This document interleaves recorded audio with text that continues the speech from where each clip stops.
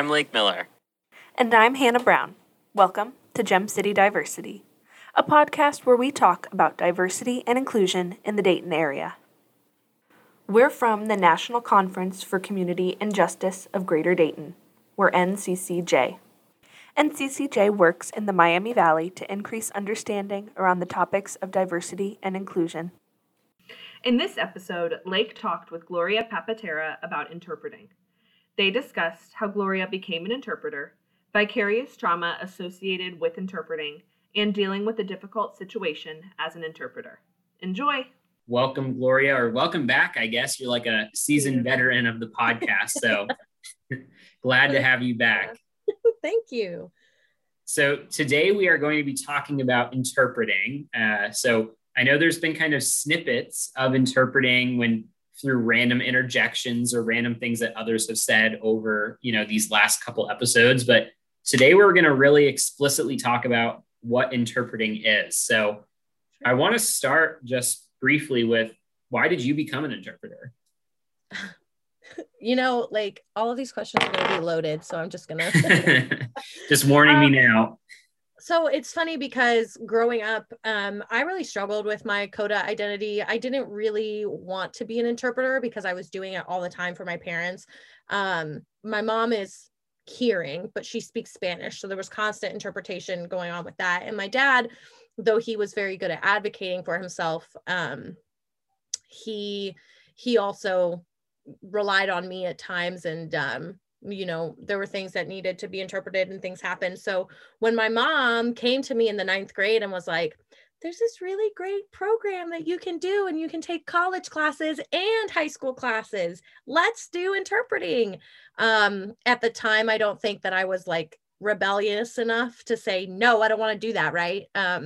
So my mom really was the one that pushed me, and I started my interpreting program my freshman year of high school. So I started taking classes at St. Clair Community College, and then I was taking classes at Wayne High School. And my interpreting journey kind of started with the idea that, it's a good profession. It's pretty flexible. I can make good money. I already have the skill, so why not refine it and make money out of it, essentially was the goal. That's why I pursued the program. But especially after I graduated from high school, I had about a year and a half or 2 years left after high school at St. Clair. So I did 4 years of classes, and then I had 2 years afterwards.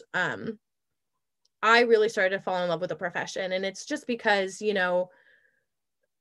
as a CODA and as somebody who values deaf culture and deaf life so much, being able to now have access to being an interpreter, you're in deaf people's most intimate moments. You are at their births, at their funerals, you are at their doctor's appointments, their, family visits and things like that. Like, as an interpreter, you are granted access to people in a very intimate way. And for somebody who really appreciates and really feeds off of the culture of American Sign Language and deaf people, it was so enriching to be thrown into this world and to finally be able to interpreting gave me freedom to the language, because even though I signed before, it wasn't to the extent that my training got me to, right? And just learning so much about the language made me fall in love with it. And eventually, I really did want to become an interpreter. And I still to this day, I love what I do. It's not going to be my long-term forever profession, but I love what I do because I love the people that I serve. Awesome. So you mentioned, kind of starting to naturally interpret for your parents as you were growing up, just because you were in situations where that needed to happen. So I'm curious now, as an actual interpreter, do you translate for your parents or for your dad if you're in situations? I go by the rule, I have this skill, I have this ability. Why would I sit on my hands when somebody needs me to do my job? And a lot of the times that can be really hard because, I went to school for these skills. I have worked to refine them. I have been in the field now for almost 10 years. I guess maybe not 10 years, 6, but if you round it up, it's been a long time. But when you're working in this profession, some interpreters will tell you, I don't interpret unless I'm getting paid. And I don't necessarily abide by that, because as a CODA, I have this like need to make sure that the people around me are getting access as much as possible. So if I'm out at a restaurant, if something happens, I immediately take on that role, because that's what I should be doing. That's what I should be doing, is making the environment around me more accessible no matter what.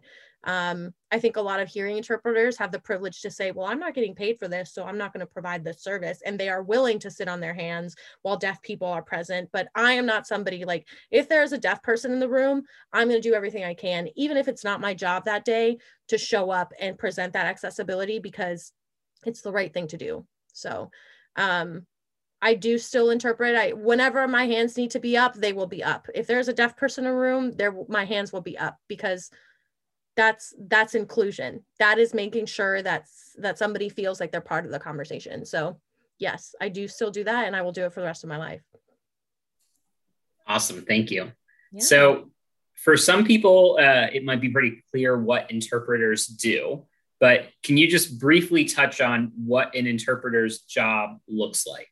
Absolutely, I can. And this is one of my favorite topics, because the truth is that deaf people and hearing people have no idea what we do. That's the truth. A lot of deaf people will tell you that we're there to provide communication, and that is very much true.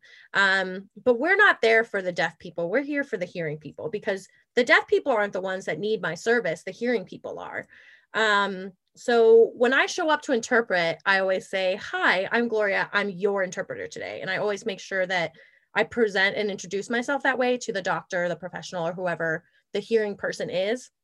And then I engage as much as possible with the deaf person. This is my approach. It doesn't necessarily have to be this way, but an interpreter's role, you know, what we've been taught is that you are in charge of communication. You just have to facilitate the communication. We follow the CPC Code of Ethics. It's the Code of Professional Conduct is the CPC, which is something that all interpreters should abide by. And there are 7 tenets. The CPC is kind of like guidelines. They're not like strict ethics like a doctor would have, but they are guidelines that help interpreters kind of navigate those ethical dilemmas that we come across all the time. Like, should you give your deaf client a ride from home from the hospital? Answer is no, you should not. You should never, ever interact with your client in that way. But that code of ethics to me means that I show up and I'm not just providing language accessibility, I'm providing cultural mediation, which means that culturally, I am also blending the two worlds together. So an example that I have would be like, if I were to do a comedy show, you know, it is important that the deaf person gets the same experience as a hearing person. So when the hearing people are laughing, the deaf person should be laughing. There might be a little bit of a lag, because there's always a natural lag while the interpreter is taking in the information, processing it, and outputting it. But the point is to make that equivalent. And sometimes language can be funny, you know, some things don't translate. Some jokes don't translate. They're not as funny, you know, deaf jokes, hearing people don't get. So, and vice versa, like in Spanish, things just don't translate to things in English. So language is a lot more challenging, I think, than people think. And it's very fragile. I think I've told this story several times. I think you're familiar with it, but like when I first started interpreting, I had an assignment where we were working with Child Protective Services, which is very serious because obviously, you know, you're dealing with the custody of a child, you're dealing with parents, you don't really necessarily always know intricately what the situation is or why CPS is involved, but you're there regardless. And for that assignment, there were 3 of us. And we all were in constant communication. Like if one of us would show up, it'd be like, this happened today, so that the next person who showed up would be ready and prepared. So there's a lot of like, with ongoing assignments, there's a lot of communication that happens in the background to ensure that the interpreter is prepared to arrive at the next session. But there was one day that the 3 of us were busy. We had other assignments, and the agency's job is to cover an assignment. So somebody needed to show up for the CPS case. And somebody did show up. But what ended up happening was that the deaf client signed something like, me and my kids are this, you know, we're this. And this sign can mean a million things. Like, we're connected, we have a bond, I get them, It's this idea of like, my brain lights up, your brain lights up, we're on the same page. And you can voice, because English has this beautiful ability to add words to anything. You can voice almost anything that goes along that line for that. But that day, the interpreter chose to voice that me and my kids have telekinetic powers. And the word telekinetic was used for this sign.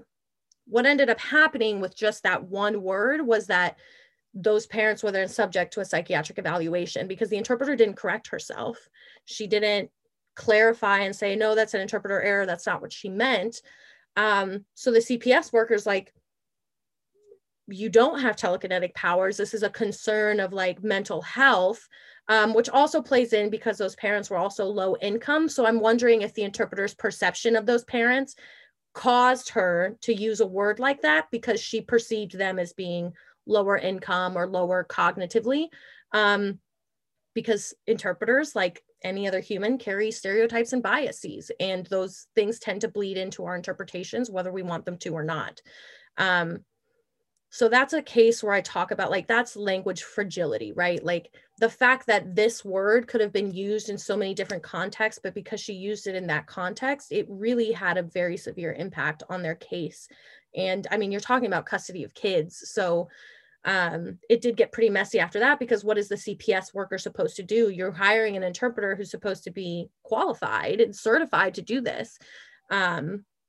So it just our job is to make sure that no matter what we do, that the deaf client and the hearing client and all parties involved are on the same page. And sometimes that is more than language. Sometimes that takes clarification. Sometimes that takes understanding where the deaf person is coming from culturally. Sometimes that takes understanding the hearing world and being able to translate that and explain that to the deaf person in a way that they can react. All of this is happening while I'm trying to translate the message in my head. So interpreting is much more than going from one language to another. It is constantly checking in and making sure, like, is this culturally well done? Is this here? Like, you can't, in any language, you can't separate the culture from the language, but especially in American Sign Language, because everything you do is culturally inundated. So what we do as interpreters is more than provide linguistic backup. We're providing constant feedback. We're watching your cues. We are reading your body language. We are watching what you do. We are psychosocial experts as well as linguistic experts, which is why we're really expensive, because we're doing a million things at once. And a good interpreter will be able to provide that range of services. If an interpreter can only facilitate communication, they're limited in their skills, because there's so much more to interpreting than language. So as you said, that's why it's so expensive. So who picks up the tab on this? Okay, so if this can kind of range, under the Americans with Disabilities Act, deaf people have a right to interpreters, period, point blank. As an organization or as a company that is for profit, you fall under the category of you are required to provide an interpreter, whether you want to or not. The only exception is if you have 10 or less employees working in your office, then you're not required to provide an interpreter. However, we get a lot of pushback with doctors. A lot of doctors' offices will say, no, we don't provide those services. Like, you're not the one providing the services. Your job is to go out, find the agency, contact the agency, get an interpreter, and then you pay for the service. That is the only job that an organization has, is to pay for the service. And that goes with everything. The deaf client should never pay for an interpreter unless they need an interpreter for something, sometimes for personal things like funerals or weddings or things like that. Agencies won't cover that cost because it's personal, but things like the doctor's office, court, anything that you can really think of, traffic stop, anywhere where an interpreter may be needed, you're going to also need the agency. The agency is that third party organizational tool that provides the interpreter. And it can be expensive, but the truth of the matter is that having an interpreter provides accessibility. And whether it's expensive or not, it's a part of the law that organizations provide that service. So an organization should always be the one covering that cost out of pocket, and a deaf person should never cover it. This also applies for like video relay service, which is like I see you, Lake, you see me. And then normally while I'm working, I would have a headset in and maybe I'm talking to, the executive director of NCCJ, Adrian, and Adrian Miller, she's telling me, okay, well, so Lake, for this meeting, we have to do this. And I'm interpreting. You're watching me. And then you talk to me and I'll be like, yes, Miss Miller, like, I'll be sure to make that meeting on Monday. Thank you so much for the update. Like, I'm providing that middleman communication. And that video relay service is also at no cost. Essentially how it works, it's like picking up a phone number and calling your friend. It's the same thing, except you're going to be automatically connected with an interpreter. And I'll still be talking, like Adrian is still talking directly to Lake, but they're just doing it through me. And that service is also free. A lot of hearing people get scared when they hear like some interpreters. I don't personally do it because of and I'll explain in a minute, but some interpreters have this little like script that they'll be like, hi, this is a message for somebody who uses American Sign Language. I'm the interpreter. You can go ahead and talk whenever you're ready. The problem is that a lot of hearing people don't know what that is. They don't know what a video relay service is. They've never spoken to a deaf person on the phone. So hearing that, they're like, I don't want to pay for these services. I don't know any deaf people. And I've found that for me personally, having that script when I video interpret is kind of damaging because it kind of takes away the power from the deaf person, because now I have to explain to the hearing person what my role is while waiting for the deaf person. The deaf person's waiting for me to finish up. So a really easy way that I've learned, somebody taught me how to do this, is to say, hi, my name is Mary Sue, and I'm speaking through a female sign language interpreter. Because sometimes you have a male or male identifying person on the other end, and to hear a female voice say, hi, my name is Larry Bird, and I'm calling for this, they're like, your name is definitely not Larry. Like, so being able to like that again, that's where language is really important, but that service is provided at no cost as well. Being able to call, it's Sorensen, Convo, Purple, there's a lot of different VRS companies, but they all fall under FCC jurisdiction, and the FCC provides this service and makes sure that it's at no cost to the 430 million deaf Americans that live here. So awesome. Thank you. So the thing that really kind of comes up or that really stands out to me when I think about interpreting is exactly as you were saying, being part of those really intimate, really private moments. And it occurs to me that particularly in, I think, medical situations, like you're hearing really not only personal, but really emotional information about people. I mean, potentially, needing to tell this person that they have a terminal illness, while yes, it's the doctor telling them through you, I still imagine that puts some level of emotional strain or emotional burden upon you as the interpreter.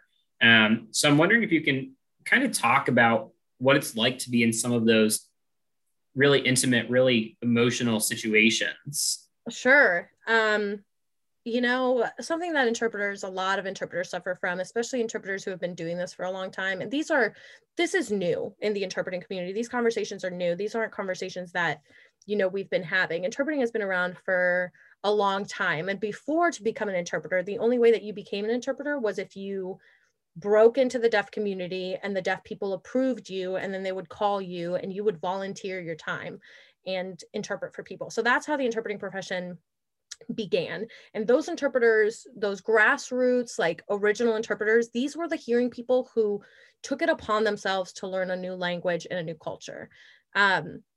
But the truth is that as a working interpreter, especially, in serious situations, like I said, we are in their most intimate moments. And that is something that I always try to remember and keep at the front of my mind, because I shouldn't be here. Like, this isn't my right to be here. Like, yeah, they need me, but I don't have to be here. Like, this is not my right.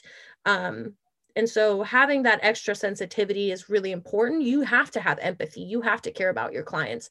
Some interpreters will tell you that you're only there to facilitate the language. Like, don't touch them, don't interact with them, like go in and out of the hospital room, and for liability reasons and insurance reasons, sometimes that is necessary. But you know, if you know the client, for me personally, and this is not something that every interpreter does, and I really want to preface that. For me, if you're in the hospital with this person and you're about to give them bad news, you are already, as an interpreter, you're receiving that vicarious trauma. You know, and that is something that I deal with on a regular basis. Like, we are traumatized every day by having interactions such as these, where we either have to give really bad news, or, you know, we are the ones that are advocating on behalf of clients, because maybe clients don't know that they have the ADA. Some deaf people don't know what we do either. And that makes it really hard, because deaf people might not know how to advocate for themselves, but we do. And even though advocating is not specifically mentioned in our code of professional conduct, as an interpreter, as a CODA, I feel like there is a certain amount of responsibility that I have, and I justify that advocacy through cultural mediation. Deaf people do not have access to the same things that hearing people do. So you have to advocate, because culturally you have to make that an equivalent. But I don't know how many times I've left an assignment and just been like, I'm never going to see this person again. You know, like, I might never speak to this person again. I might never know what's happening, you know, especially with video relay. Like, I had a call a couple years ago of this woman who was trying to leave her husband, and the husband didn't sign. And when we got on the video phone, the first thing she said to me was, my husband doesn't sign, and he doesn't know that I'm filing divorce papers right now. Like, we were going to do it right then. And she was like, he wouldn't be happy if he found out. So if he comes in, I'm going to give you this look. Be prepared.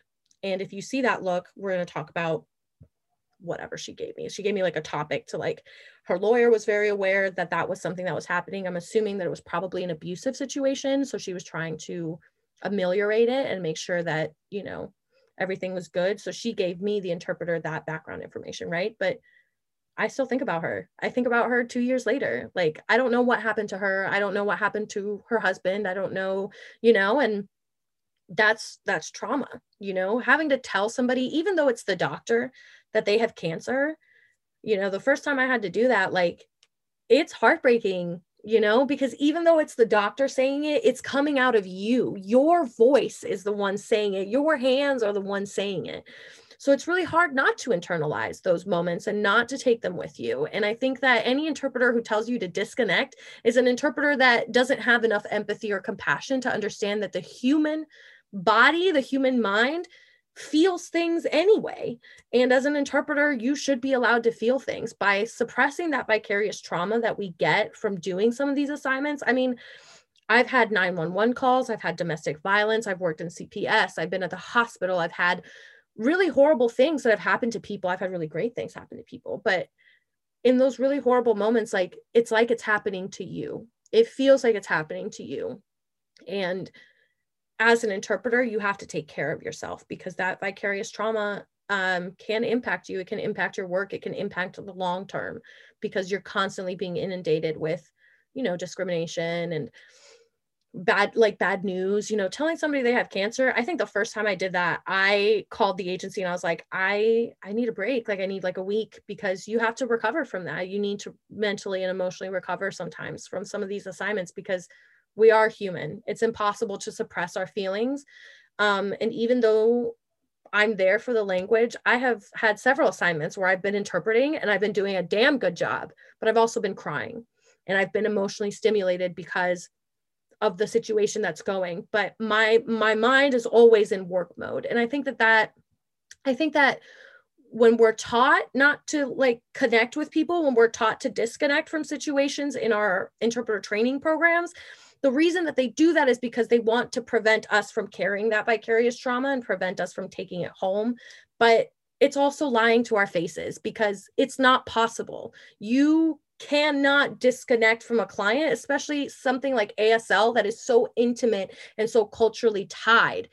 There's no way to take away emotion out of that. So my opinion is, if you can embrace that emotion and you understand that it's vicarious trauma, take care of yourself as an interpreter, because we see and hear things that a lot of people don't. You know, domestic violence cases, child abuse cases, like, those things happen in the deaf community. Jail, like prison, things like that. Those things happen in the deaf community and they can be really hard on interpreters.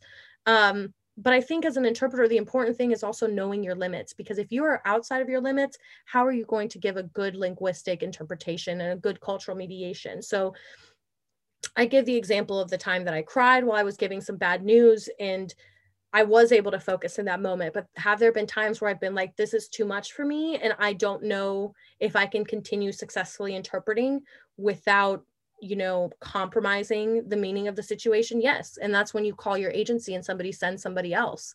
You know, I have a mentor who, one of her very first assignments, she showed up at a hospital and it was a family who had just lost a child, like a 3-year-old child that had been sick with some things. You know, they had had this kid and the child died, and she was pregnant when she showed up to the hospital.